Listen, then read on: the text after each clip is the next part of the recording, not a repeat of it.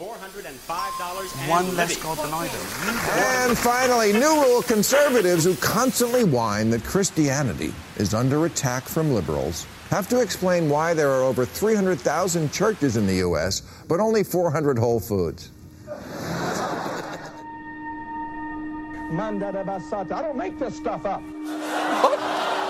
Please, you can't say I don't make this stuff up just 5 seconds after you said the words Manda Casabasanda. Religion has actually convinced people that there's an invisible man living in the sky. Thing to talk to Jesus. It's another thing when Jesus talks to you. Exactly. Okay, well, that's different. That's different. That's called mental illness, if I'm not correct. Savior of steel, Jesus.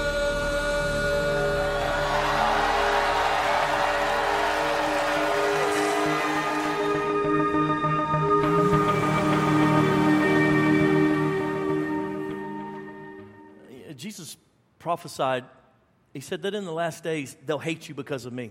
In fact, he went further into saying that if they beat the master, curse the master, and then crucify the master, what can the servants of the master expect to receive in return? We live now in a generation that really isn't a generation of faith anymore. When President Obama first said that we're no longer a Christian nation, it kind of ticked me off. I was like, yes, we are. But there was some truth in his statement in that though many people call themselves Christians, they're not necessarily people of faith. I've had these interactions with different people who said things to me like, you really believe that God created the earth in 6 days?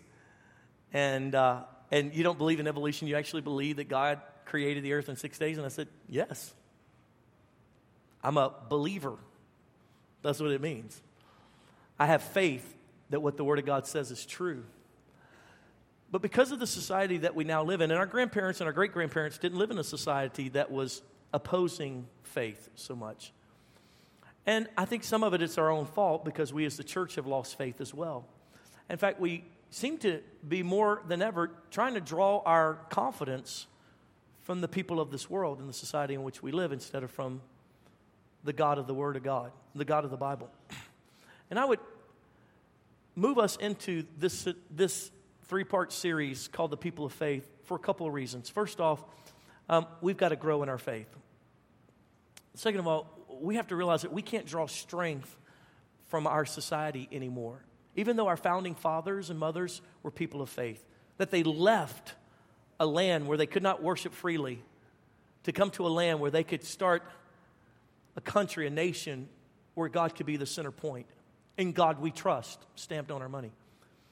And though things have shifted in our culture and in our nation, I believe that it's now more than ever before critical that we go back to being the people of faith. But we have to grow in it. And so that's what this series is going to be about. How to grow in our faith, how to identify what faith is. We'll do that today. What does it mean to be a person of faith? How do we walk in faith? How do we actually live out this thing called Christianity? How do we believe in the God that we cannot see? What does that mean and what does that look like? So we've got a key verse here today. We're taking it out of Hebrews chapter 11 and verse 1. Hebrews chapter 11 verse 1 says, now faith is being sure of what we hope for and certain of what we do not see. Faith is being sure of what we hope for and certain of what we do not see. So the writer of Hebrews lays out what is faith? What is it? And the biblical definition of it is being sure of what we hope for and certain of what we do not see. Sure of what we hope for. See, I am sure as a believer, I'm sure that there's a heaven waiting for me. I've never seen it. I've never met anybody who, quote, was there and came back. And I don't know those people. I'm sure there are those who I've seen on TV testify about that. But I'm sure of it because it's called faith. It's being sure of what I can't even see. I'm hoping and believing. And hope kind of is the beginning stages of belief. Or faith, if you will.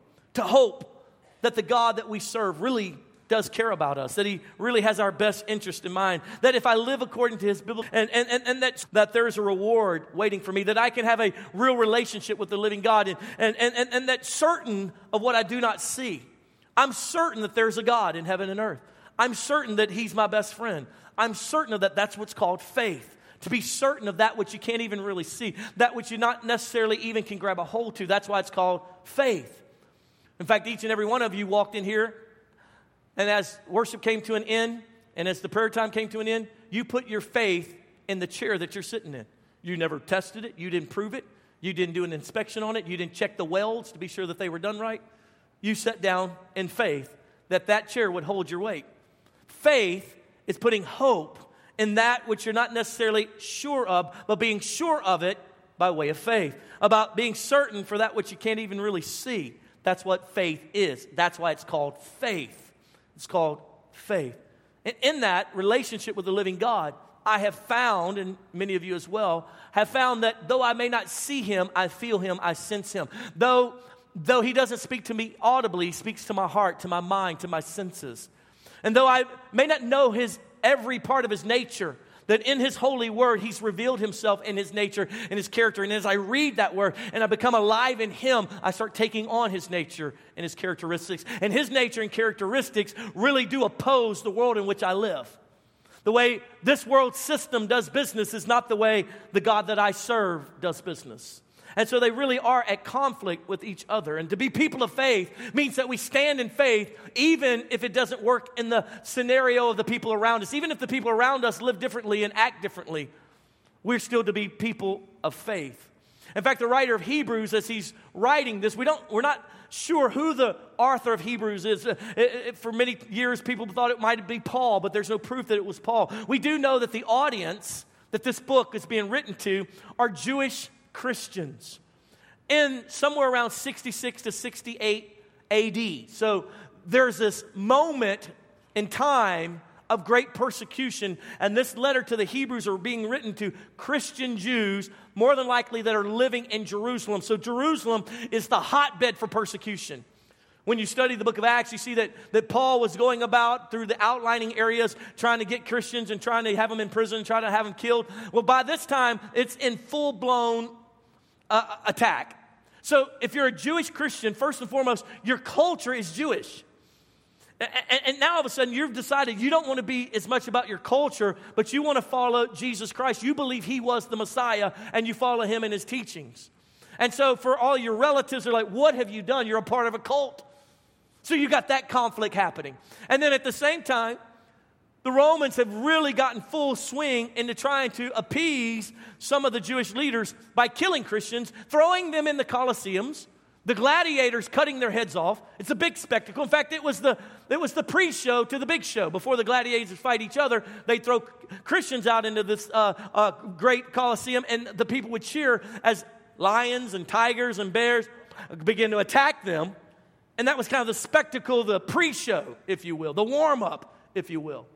And to this scenario comes the book of Hebrews.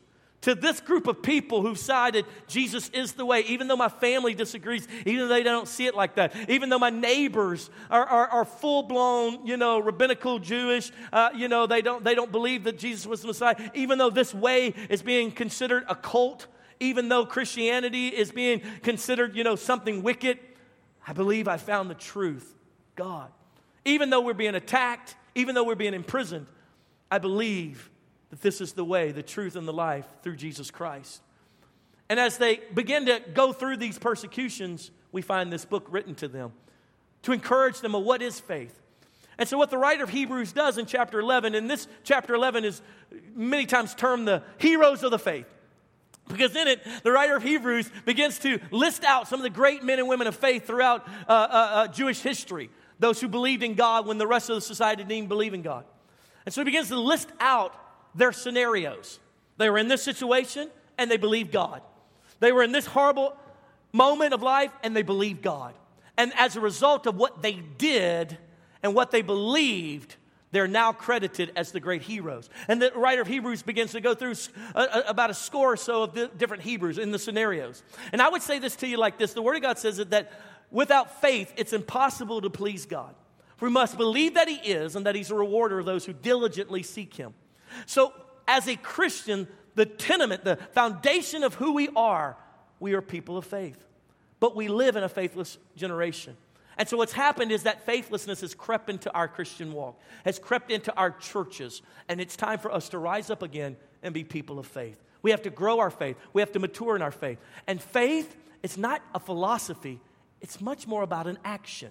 And we'll see that all throughout these pieces, and I'm going to extract 6 scenarios out of the 12 or plus some that the writer of Hebrews gave in this chapter. I'm going to pull them out and show you scenario faith. That faith is not just a feeling or emotion, but faith is an action. I'm in this situation, I have a choice to make, and I choose to follow God. I am in this situation, and because I'm going to walk in faith, I choose to believe this, even though I don't see it that way. Because it is the evidence of things not seen. It is being sure of that which you're hoping for, even though it hadn't transpired yet. In fact, I would say it like this, and that is there's a reality, and then there is a, if you will, a fact. In our life, we have facts. They diagnose you with cancer. That's a fact. That's what they diagnose you with. But in the realities of God, cancer has no power over you. And so what faith is to draw in the realities of God into the facts of our life. And say, I may be in a dead marriage. I may be in a situation that seems unbelievable, and that's a fact. But in God, the supernatural creator of heaven and earth, come on somebody, the person of the Godhead, God the Father, God the Son, God the Holy Spirit dwelling in me, empowering me to take that reality, the truth of the Godhead, the 3 in 1, and bring that into the factual statements of my life and say, that reality is what I believe. That reality, though I don't see it at work yet, I have faith that God's at work in my life. That is faith. Drawing His realities into our scenarios.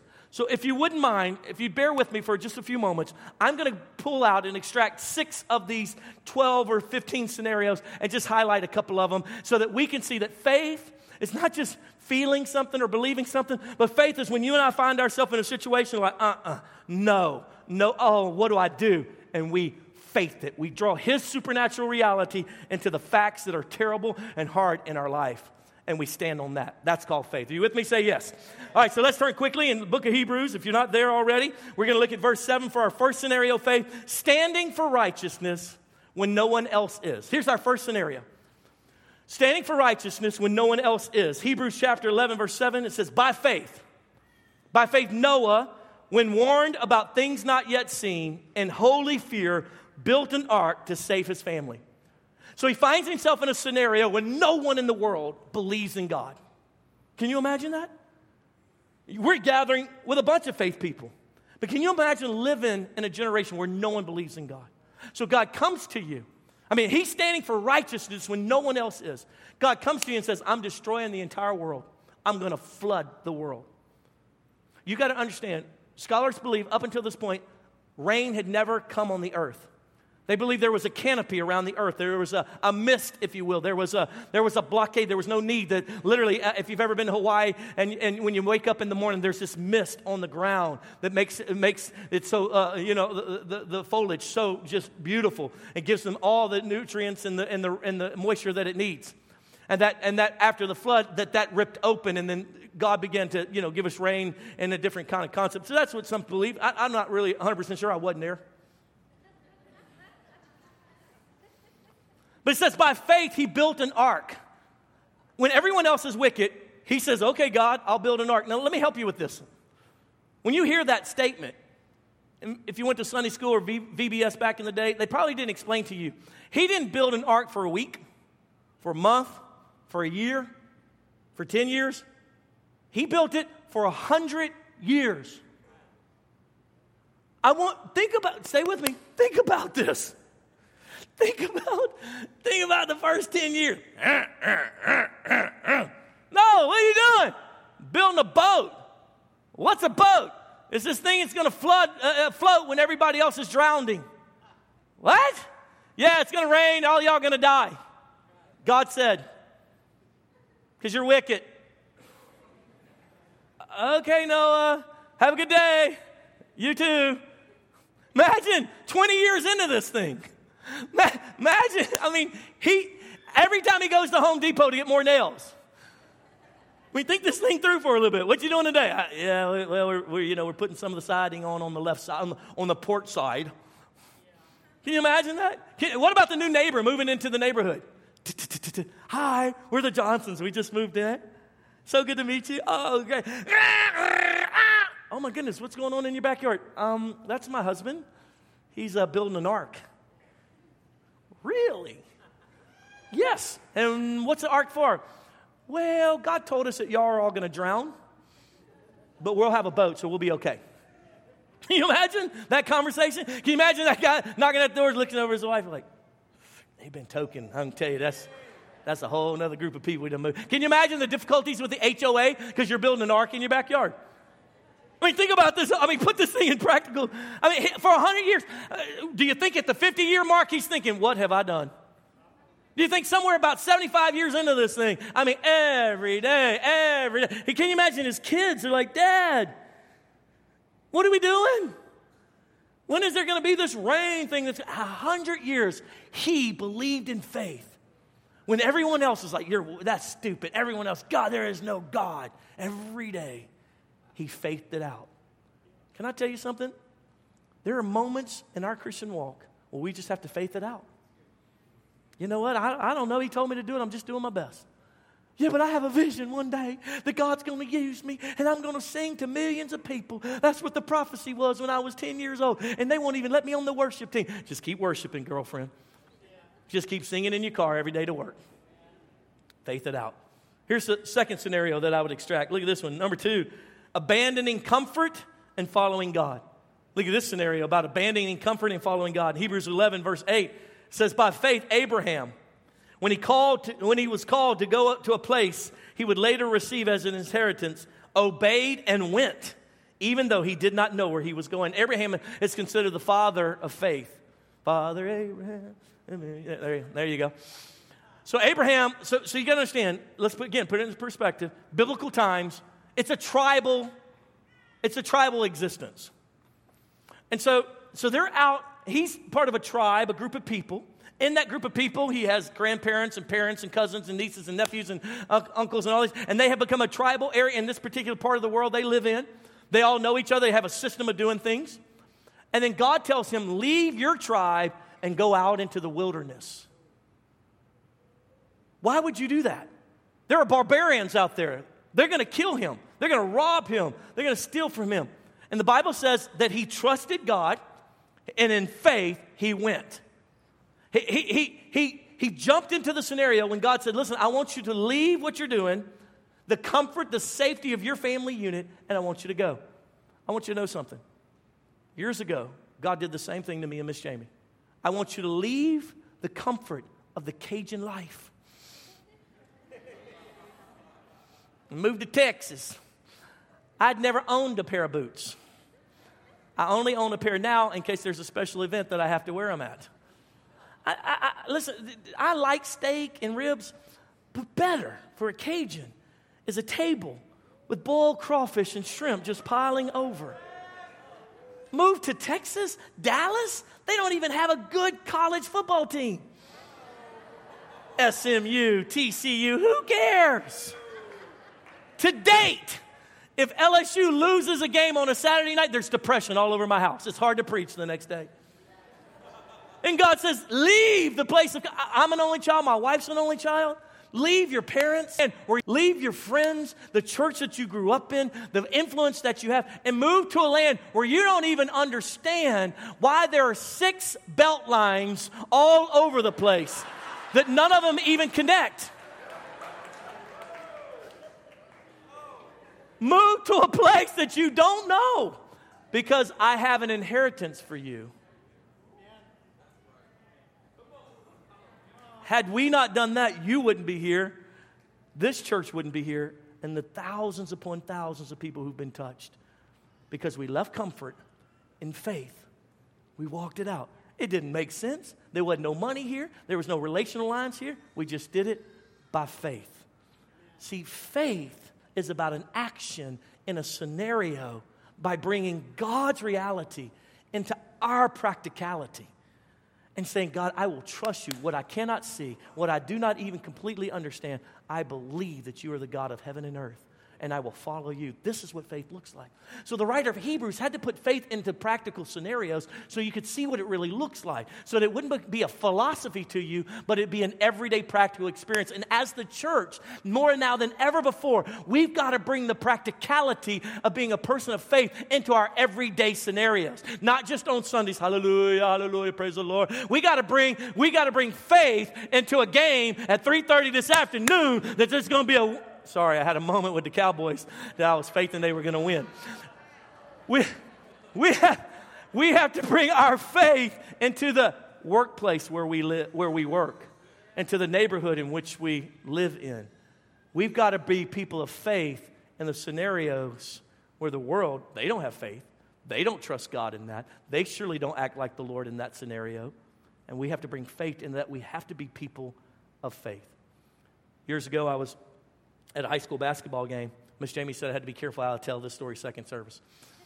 I was at a high school basketball game, and there were a bunch of young adults, obviously recent graduates, seniors, whatever they were. And the ref wasn't doing too good of a job, so they were cussing and spitting. Ref, you suck. You know, they were doing all that. And then they move into cursing. And I was okay at first. You know, I mean, people curse. That's just, you know, they don't know any other adjectives. And I get that. That's part of their life. But there's a particular curse word that I will not put up with, and that's GD. And you're not going to damn my God. You're not going to do it. Not in front of him. He gave me life. I have heaven awaiting me because of the death on the cross of my Lord and Savior Jesus Christ. And you're surely not going to curse him. Come on, you with me? And so before I knew it, these young adults were GD and GD and GD and GD. And about the fifth time, I don't know what came over me, but a person of faith rose up. And I said, hey, if you curse my God one more time, I'm going to punch you in the face. You understand me? And they looked at me, and I thought, as I said, I'm like, they're big kids. I don't know if this was the best decision. I just couldn't take it. Why? Because faith arose in me that God, my God, cannot be damned in front of everyone. They will not curse him like this. And I said, I'll not put up with it. And let me tell you what they did. They went, oh, we're so sorry. I was like, that's right. Thank you, Jesus. Thank you, Jesus. We've got to bring faith into our everyday life. Are you with me? Come on, are you with me? Say yes. We got to be people of faith.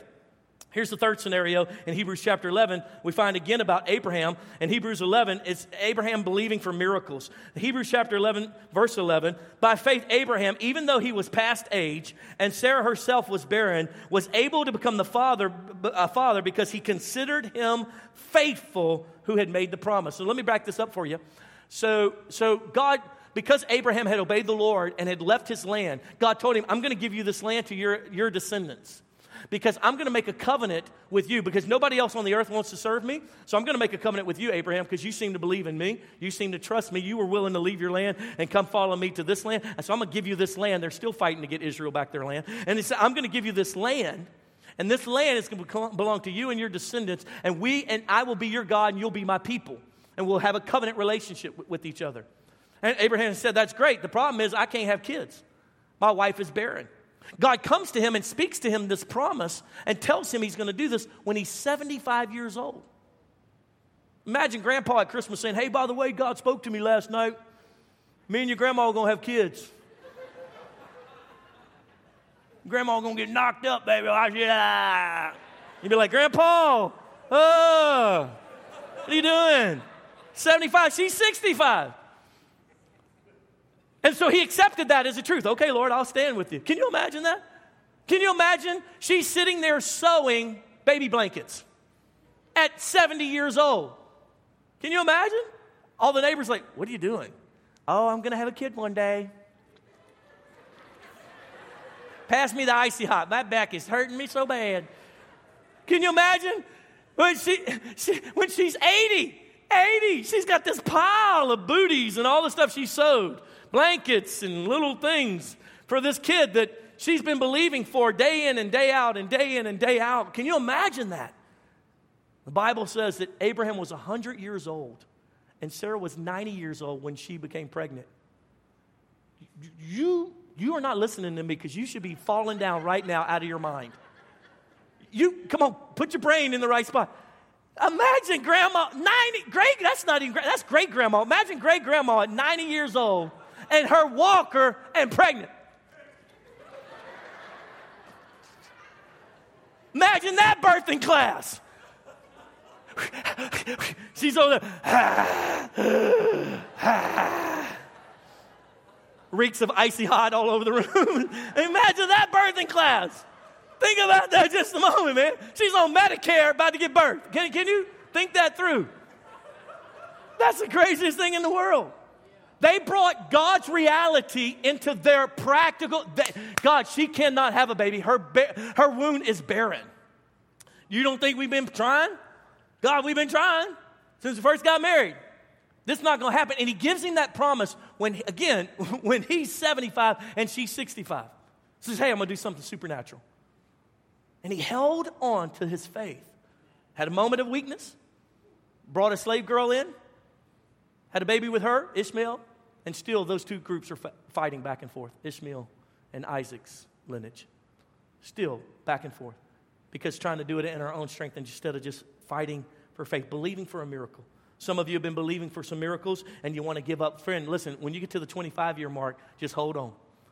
So, man, I've been believing God to do this thing for me, and it's been like 3 months. It's so hard. Really? How about grandma getting pregnant? That's one to believe for right there. Can you imagine that? I mean, listen, sitting right up here on the front row is Mr. Josiah Otto, one of the sons of this house. Awesome man of God. He was born with a defect in his right ear, right? It's the right one, not the left. Left. Oh, yeah, that's right, because you always do that. In his left ear. Cannot hear out of it. They figured it out when he was just a baby, that he kept turning and they couldn't hear. And so Josiah grew up in a Christian family. They prayed for him for healing all throughout his teens and 20s. And I'll never forget, he went to Bible school, and everybody at Bible school wanted to get him healed.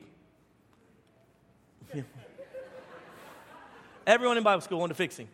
And Josiah just let him pray. And I'll never forget a couple years back, he and I were talking about it, and he goes, Pastor, I just don't know. Maybe I'm supposed to suffer with this for the rest of my life. And I just said, Josiah, don't quit on your faith. Can I tell you something? Every Sunday service, whether he's praying for somebody or something else, he gets other people to pray for him. It hadn't happened yet. But that's what faith is. Staying believing that which I cannot see. Faith is the substance of things hoped for, the evidence of that which I cannot see. I'm believing even though it hadn't happened yet. I'm trusting God even though it hadn't worked itself out. In fact, the writer of Hebrews starts closing out this piece and he says, even though some of them did not see the thing that was promised to them in their lifetime, it came through their children and their children's children. God will not break his promises. He is not a God that he should lie. He will fulfill what he said he would do. And when you and I grab a hold of that, we start becoming people of faith.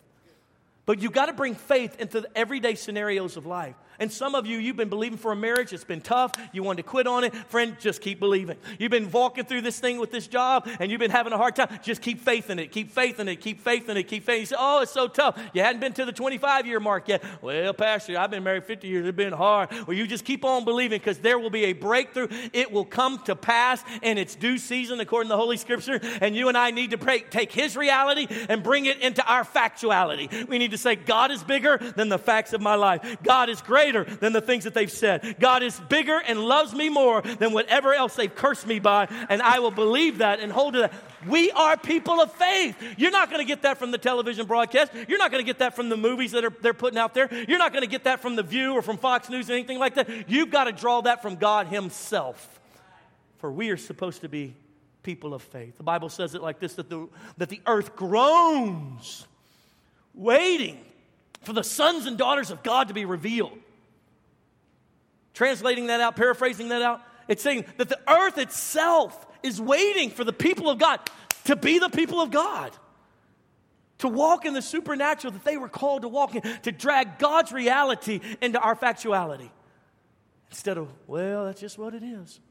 To start being people of faith. Here's the next scenario that we see, and that is, number 4, forsaking fame and fortune. And here the writer of Hebrews quotes Moses' situation. It says, by faith Moses, when he had grown up, verse 24, refused to be known as the son of Pharaoh's daughter. He chose to be mistreated along with the people of God rather than enjoy the pleasures of sin for a short time. He regarded disgrace for the sake of Christ as of greater value than the treasures of heaven. Moses gets adopted in as a baby by Pharaoh's daughter. He grows up in privilege. Can you imagine? Can you imagine being Bill Gates' grandkid?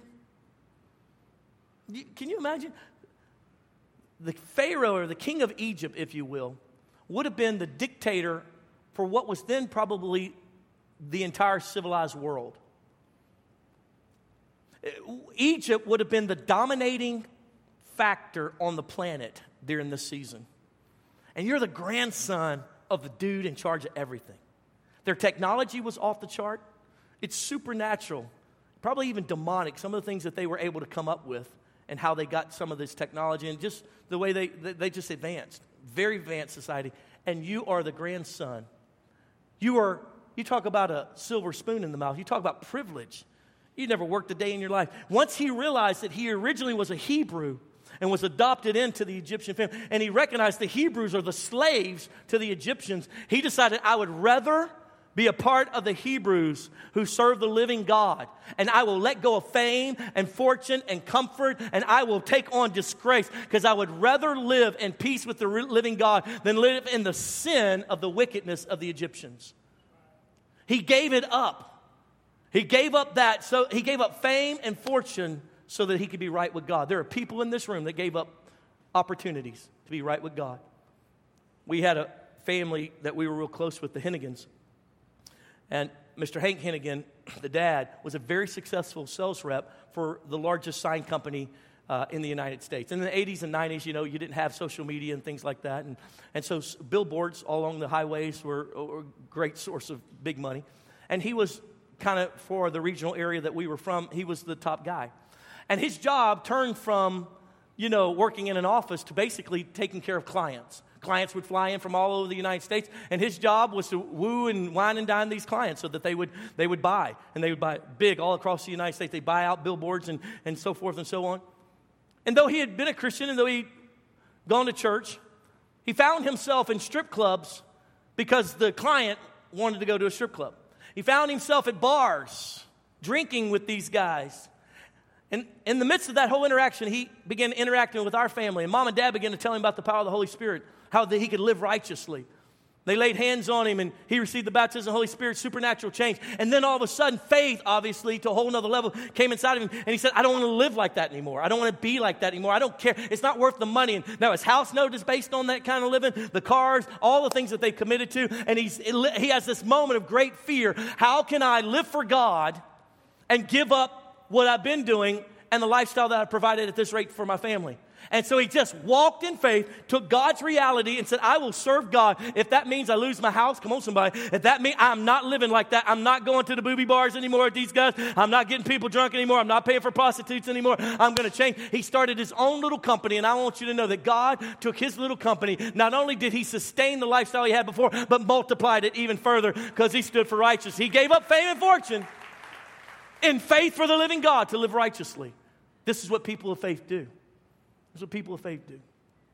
I was speaking at this youth conference years ago, and afterwards this lady walked up to me with tears coming down her eyes. She said, my daughter got saved in one of your services a couple years ago. I said, oh, that's awesome. I said, what's her name? She said, Nikki. I said, where is she? She goes, well, she died last year. I said, oh, I'm so sorry. She said, it's okay. I wanted to tell you her story. I said, oh, okay, great. She said, well, after Nikki came to a meeting that you had done and just radically got changed. She was 16 years old. She wanted a car, so she started working at Sonic. I said, oh, great. And she goes, yeah. And she loved God, man. And she was growing in the things of the Lord and in her faith. I said, that's beautiful. She said, what happened was the other employees noticed that Nikki never cursed. So they tried to get her to curse. Nikki, we'll give you $5 if you'll say a curse word. She said, no, I won't do it. I love God too much. Nikki, come on, we'll give you $10. Nope. So they created Get the Nikki to Curse jar, and they began to put their tips in it. Would you curse for $20? No, I'm not. I love God. I'm not going to do that. It's not worth it to me.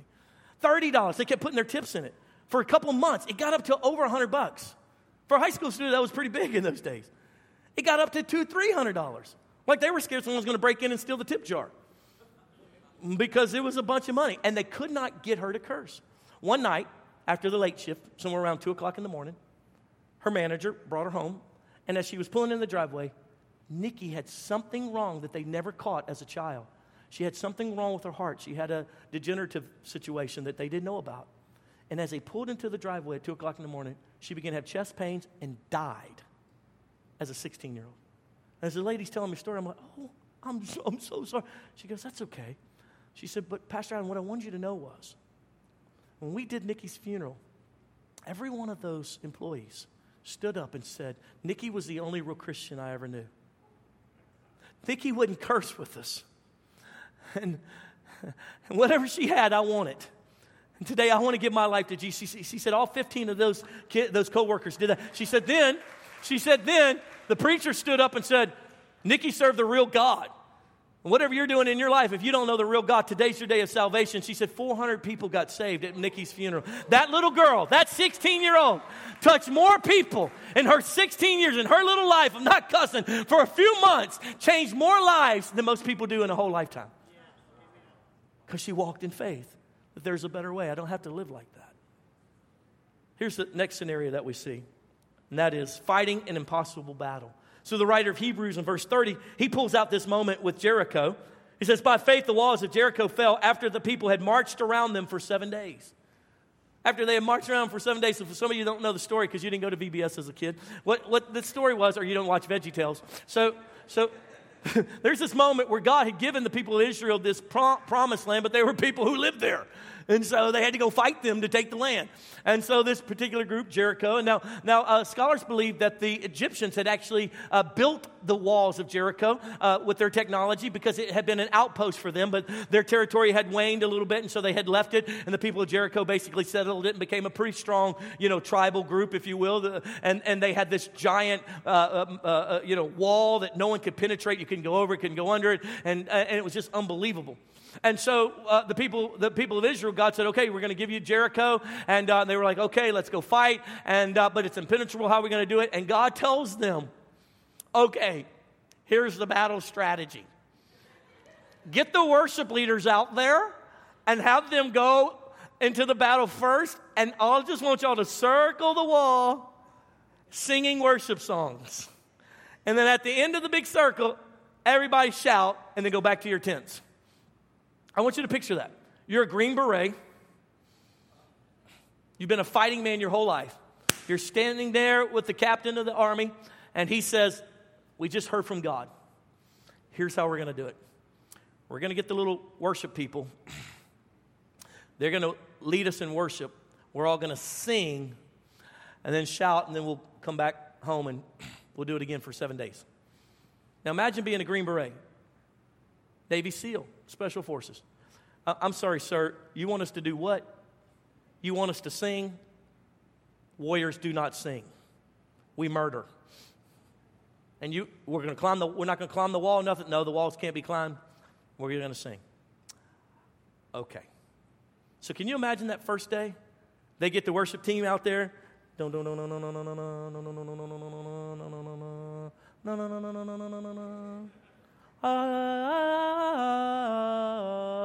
Are y'all ready? Here we go. Everybody's in line. 1 million people in line. Single file. They'll march around this city. City. Big walls. All their people up top. What y'all doing? You can't get us. And they start marching around the city singing. God is good all the time. Put a song of praise in this heart of mine. God is good all the time. And they're marching around this doggone thing. Can you imagine being a warrior with all your gear? God is good. This is so stupid. Can't believe I'm doing this. And can you imagine the opposing army? Hey, you little pansy! That's all you got? And then get to the end of the song, shout, yay! Let's go back to our tents. Come out the next day. God is good all the time. Can you imagine? Day 4, you are so stinking embarrassed, you can't even control yourself. Like you have killed social media. You're not responding to nothing. Like you want to fall off the map because this is the stupidest idea that could ever happen and that you could ever be a part of, but God said. And then on the seventh day, march around it and you shout, ah! And all of a sudden these walls begin to implode. And you're like, you got to be kidding me. And they rush in and they take the city. Can you imagine? As you just fighting for it's impossible for that to happen. And some of you are fighting for a marriage that you just like, I don't know if it's going to happen. Some of you are fighting through some situations and you want to give up and you want to quit and you don't think it'll work. Some of you are fighting through some strongholds in your life and you want to quit on God. Friend, let me tell you something. Keep marching, keep singing, keep believing, keep faithing, keep bringing His reality into your practicality. Keep believing God. He said, I don't want to believe anymore. Listen, I've got a friend who's going to come speak to us. October 22nd, Cy Rogers is going to be here ministering to us. Now, most of you probably never heard his name, but Cy Rogers, years ago, was just a week from having his sex change from a man to a woman. He had lived a homosexual lifestyle. He never knew God. And somewhere in the process of that, he met the Lord. And he got radically saved. But just because he got saved didn't mean that he was still sure of his sexuality. He was so confused. How can God, but I got these feelings, and this church began to disciple him. And he'd go up to the church. He'd read his Bible. And he'd call the pastor in the middle of the night. I don't know. I want to go back. I got calls from my old friends. I got a text message from my bros. And they're all out there, doing the thing tonight and doing drugs. But I don't know. And they would walk him through, day in and day out, fighting for a miracle to be free from his sexuality, the confusion of his sexuality, trying to believe that God did make him perfect in the way he was made. Friend, can I testify something? After months, years of fighting this thing out day in and day out, not only did God completely heal him, not only did God completely deliver him, he's married with 2 beautiful daughters, and he travels the world teaching us how to deal with the temptation of our sexuality, how to deal with the feelings and the emotions of lies that have come from the pits of hell, how to actually justify the goodness of God's father love when we didn't have fathers in our life. And when he teaches it, it's like heaven opens up. He fought for it day in and day out and saw the miracles of God because he took faith. He applied it to the pain and difficulty that he'd been through and all the stuff that had happened in his life. I promise you, when he comes and ministers, we're going to open it up Sunday night to the public. I promise you, you need to have everybody you know here to hear this man teach on the love of God and the sincerity of God's ability to heal us from the sexual perversion of our generation. Pornography addictions and all these things. God just delivers us when this man teaches the truth because he walked through it, because he fought an impossible battle to see the truth of God. Here's the last one, quickly. And that is, we see in verse 31, a changing of destiny. Here's a sixth scenario that I would extract from this. And the people of God, these heroes of God, there was a changing of a destiny when we look at this passage about Rahab. In verse 31, by faith, the prostitute Rahab, because she welcomed the spies, was not killed with those who were disobedient. So the children of Israel, the Jews, are coming into this to take this land. And this walled up city cannot be penetrated. And there's this prostitute named Rahab. Her people are the enemies of the Israelites. The Israelites are the enemy of her people. She's a prostitute. How did she become a prostitute? Do you think her dreams as a little girl was not to be a princess, but to be a prostitute? To have men treat her like an animal, like a possession? You think that was her life dream when she was a little girl? She said, how did she get this way? Because life is hard. And things happen to good people that drive them into difficult situations. And when she meets these spies, they obviously came into her, her place of business to hide out.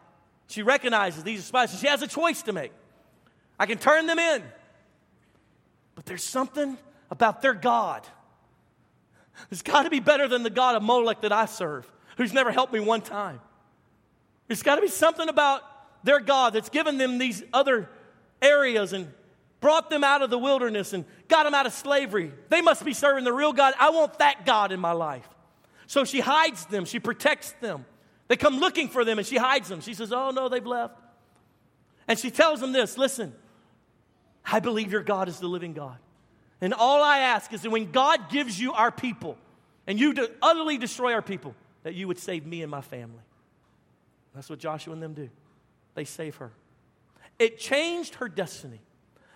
Her choice to believe in God in her horrible scenario, her choice to do that changed her children's destiny. Because she is the great-great-great-great-grandmother of Jesus Christ. Did you know that in the lineage of our Savior, Jesus Christ is a prostitute? Come on, somebody. Because he loves, and he redeems, and he restores. See, her facts of life was that she was a prostitute. But the realities of God is that she could make a choice to be a person of faith, and that in that choice, it would change her destiny and the destiny of her children and her grandchildren. Some of you, the guys keep calling you to go out to the clubs with them, and you're trying to make a choice to be a person of faith. Friend, can I tell you something? Your children's destiny is dependent upon the choice that you make. Some of you are still struggling with things and not know if you really want to serve God, and you're back and forth on it. Friend, can I tell you something? The choices that you make right now are going to determine the destiny. Will that child have an absentee father who's a drunkard? Will that child grow up in a Christian home? Will that great-grandkid be able to say, my grandfather, he wasn't a perfect man, but he loved God. He's a man of faith. And he made a decision back in the day, back in 2018, that he was going to go all the way for God. And it shifted everything in our family. Everything in our family. I wouldn't be here today if it wasn't for that decision that my mom made in that moment to serve God. Made a choice, and in that choice to say, I'm going to be a person of faith. I'm going to trust God. Even though I don't know how it's going to work, I don't know how I'm going to get out of this, I'm going to trust God. In that faith decision, redirected all of our destinies. When the writer of Hebrews is lining out these heroes in the faith, it's not to shame us because we don't measure up, just the opposite. He's trying to show us that everyday people became heroes because they simply walked in faith in a moment of doubt and unbelief, in a moment of fear, in a scenario that was daunting and unbelievable. They said, you know what? I don't know what to do here, but I'm going to trust God. I'm going to believe God. I don't really know how I'm supposed to act, but I'm going to act the way the Bible says, and I'm going to do this. And as a result, God kissed and blessed their action of faith. And as a result of that, they became heroes in the faith. I told the first service, when I first got out of high school, I was in college, I was in Bible school. I was working at Sam's Wholesale Club. And in those days, you didn't have scanners and things like that. And I had to work to make a living. My mom and dad had abandoned me and went to the mission field. And so I was living with friends and stuff like that. And so I didn't have a lot of money. I was in Bible school. And so I was working at Sam's Wholesale Club. And in those days, they didn't have these scanners where you would scan the barcode and it would give you the price and the item, how spoiled we are now. In those days, there was a person who was at the register punching in the keys. And there was a person calling out the numbers off the SKU. And you'd call the numbers. And then they would type it in and it would pop up and the amount of it and so forth. And so I was the guy doing most of the calling out. I'll never forget 5205 Starlight Mints. Come on, somebody. I still remember that one.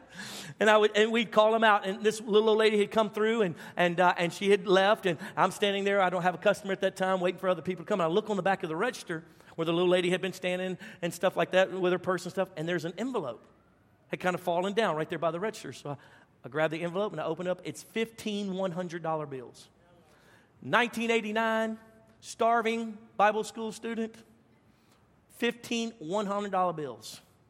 That is a gift from heaven. That is God sending money to his servant. And I get this money, open up, and a little girl sitting there at the cash register. I said, whoa. She goes, what is it? I said, it's 15 $100 bills. She goes, I'll split it with you. I was like, what's this with you? I found this. And I said, no, I'm going to turn it in. She goes, turn it in. What the blank is wrong with you? You don't turn it in. She said, you turn it in to the manager. He's just going to keep it. I said, no. I'm going to turn it in. I'm a Christian. I'm not taking this money. That's some little sweet little old lady's money. We can't turn it in. She won't come back for it. She won't remember. This is for us. Your God gave it to us. I said, no. I said, let me tell you something. I'm not going to hell over $1,500. Thank God it wasn't $1 million or $1.5 million.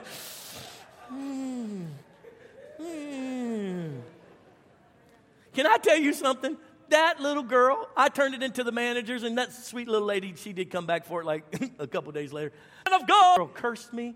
My coworker, she made fun of me every day. Or here comes the man of God. Like, shut up. Anytime I did something wrong, I thought you were a Christian. I'm like, pow! Now that's what a Christian does right there.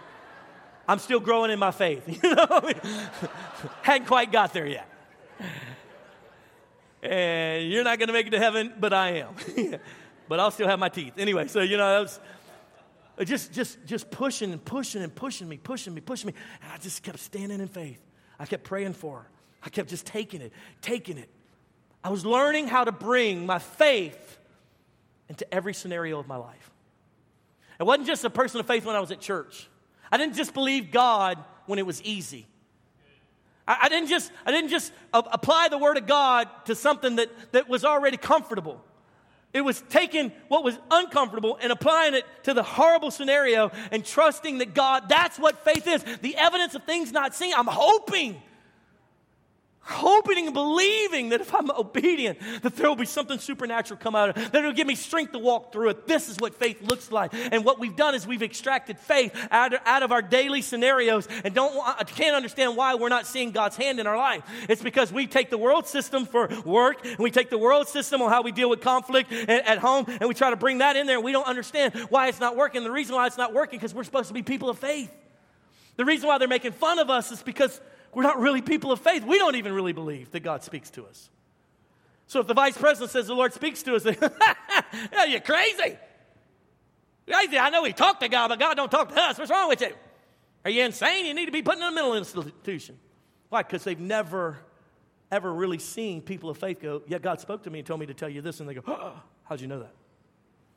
Because why? Because we're uncomfortable bringing our faith into the daily life scenarios. And when the writers of Hebrews is trying to help the people who are being murdered for their Christianity, who are wanting to give up and quit and go back to their old way of living, say it ain't worth it, he reminds them that without faith it's impossible to please God. And that if you'll just be a person of faith, he'll do miracles like he did. Walls don't come down because you sing at them. 90-year-old women don't have babies. Prostitutes don't become the great-great-great-great-great-grandmother of the Messiah. Faith in our daily actions. God, I believe you that if I obey you here and I don't strike back at my boss, even though what they've done me was wrong, if I pray for them who do me wrong, that you, Lord, and believing in you, that you will bless them and bless me in the process. I'm trusting, oh God, when you said, love my enemy, that in that you will still promote me and I won't be stomped underfoot. I'm trusting that if you say to tithe, even though it makes no sense, that if I'll walk in faith with that you will care for my needs and the needs of my family. This is what faith looks like, to bring it into our everyday scenario, into everyday life. This is the writer of Hebrews did to encourage people who were in a lot more difficult situation than we're in. And it's time for you and me to be people of faith again. It's time for us to take his realities and bring them into our everyday life and say, I'll trust you, God. I don't know when that kid's going to serve the Lord. I raised him in the church. He's walked away. He's full-blown drug addict, involved in all. But God, I'm going to pray every day because the effectual, fervent prayer of a righteous man and woman availeth much. I'm going to believe that. I'm going to trust that, even though I don't see it. Every day, I'm going to speak to that addiction that it tries to call me back in the night and say, you will not have me. You will not. I am God's man. I'm God's daughter. I'm going to speak to that every day. I'm going to overcome by the blood of the Lamb and the word of my testimony. I'm going to teach you next week on how we can start growing in our faith and start seeing the supernatural. Would you stand with me all across the room? Quickly. You guys listened a little slow today, so we're a little late. The kids' ministers are so mad at me right now. Come get your little blessing. I want you to close your eyes with me for just a moment. Create kind of a safe, private place, even though we're in a crowd of people, where you can talk to God and he can talk to you. And today I want to call you to start being people of faith again. It's not that we don't love God and we don't believe in Him. But there are scenarios that you and I have not been people of faith in.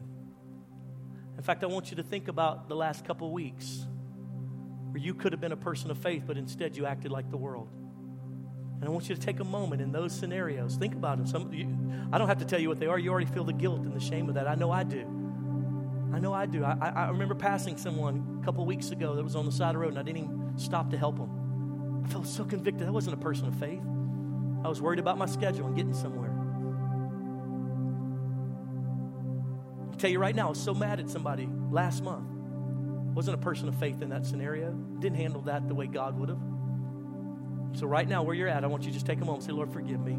I haven't had faith at work. I haven't had faith in this marriage. I haven't been a person of faith in relationship to this 16-year-old that lives in my house. Lord, I haven't had faith and trust in you with finances.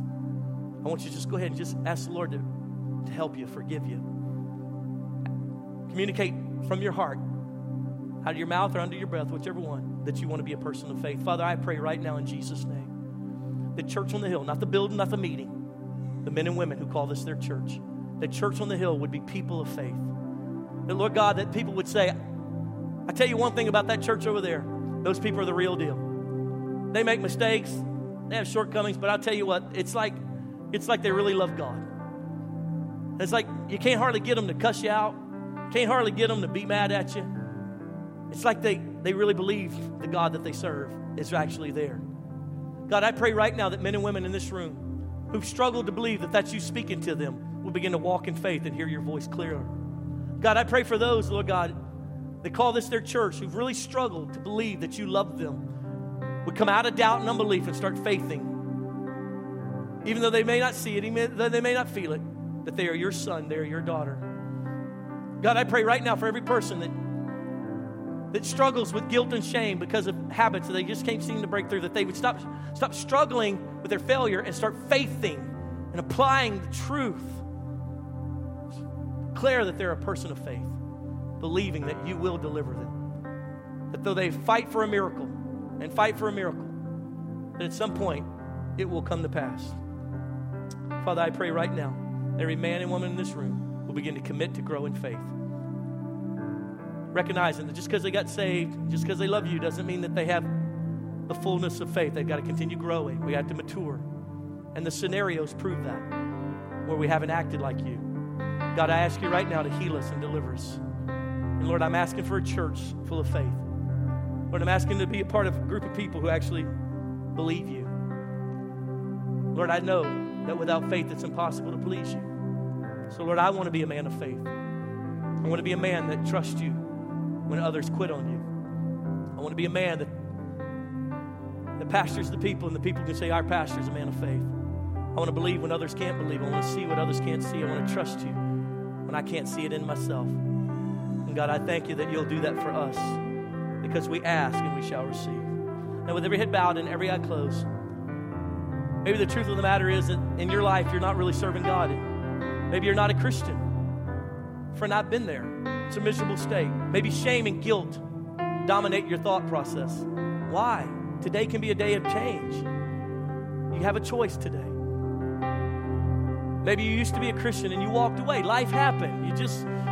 Before you knew it, you were separated from God. You were just almost divorced. And you feel shameful. You're even scared to even be in here, but God keeps drawing you back to himself. Friend, I got good news for you. He loves you, and only he could draw your heart to his heart. The Bible says it like this: confess with your mouth and believe in your heart that he is the Christ, the Son of the living God, and that he will forgive you and cleanse you from all unrighteousness. If you're away from God, you're just a prayer away. If you've been in sin and you're scared that if you died today, you'd go to hell, let me tell you something, you're just a prayer away. Confessing with your mouth and believing in your heart. And I'd like to lead you in that interaction. I'd like to lead you in a prayer of repentance. I'd like to lead you in a prayer of connectivity, connecting you to God. It says that he'll forgive you and cleanse you the moment you confess, the moment you believe in your heart. You don't have to give money to the church. You don't have to do these great service acts. He did it all on the cross 2,000 years ago. He paid for it all. There's an account with your name on it, and every sin you will ever commit and have ever committed has already been paid for. You say, oh, that's awesome. How do I access that account? by asking Jesus into your life, repenting of your sins, confessing Him with your mouth, and believing in your heart. Friend, today, with every head bowed and every eye closed, if that's you, if I'm speaking to you, you're away from God. If you know that if you died today, you wouldn't go to heaven. Let's change that right now. Would you let me pray with you? I'm not going to call you forward. I don't want to point you out. I don't want everybody to see you. This is a deep, private decision. Sincerity is the critical point for authenticity. So today I'm asking you, if you want God, I'd pray with you right where you're at. I'll lead you in a prayer of repentance, and everything will change in this holy moment. If that's you, say, Pastor, that's me. I'm ready. I'm tired of living the way I'm living. I'm tired of being the way I am. I want to change. I want God in my life. I'm ready to commit to Him. No one's looking around. If that's you, would you just lift your hand and say, Pastor, that's me. Pray for me. I won't call you for it. You and God need to just do business here and now, and I want to lead you in that prayer. Quickly, slip your hand up. God bless you. Anyone else? Thank you so much for your, thank you. I see it. God bless you. Thank you. Yes, ma'am. Anybody else? Thanks for being honest. Thank you for being real. Thank you. A couple more seconds. Anybody else? Pastor, that's me. It's time. I need God in my life. Amen. You can put your hands down. I want to lead you in a prayer. It's a prayer of repentance. It's a prayer of connection. And I want you to mean it with all of your heart. Those that lifted your hands, say it with all of your being. Those of you that are in the audience, would you pray out loud with us? Those of us that lift our hands. Say it like this. Say, Jesus, today I admit I'm a sinner. I recognize I've sinned against you. And today I ask you, Jesus, to forgive me of my sins. Wash me clean. Make me new. Jesus, I confess you as my Lord and my Savior. Write my name in your book of life. Fill me with your Holy Spirit. I promise to serve you all the days of my life. In Jesus' name. Keep your head bowed for just a moment. Father, I pray right now for every man and woman who prayed that prayer, who cried out to you, those who lifted their hands, even those who couldn't lift their hands because of fear, but they prayed that with all sincerity. I pray right now they would feel your peace. They would recognize that you love them. They would recognize that if they died in a car accident out on the highway right now, they would be ushered into your arms and you would hold them tight. And they would say, yeah, but I didn't really do that good. And you say, it doesn't matter. You're mine. When you confessed me, you became mine and I became yours. May they sense that and know the joy of their salvation. The excitement that though they may not be perfect and though there's a lot of growth still yet to happen, that they're yours. And the excitement of the joy of their salvation. May they feel that and sense that today, right now. And may it be with them all of their days. In the name of Jesus. And all God's people said, amen.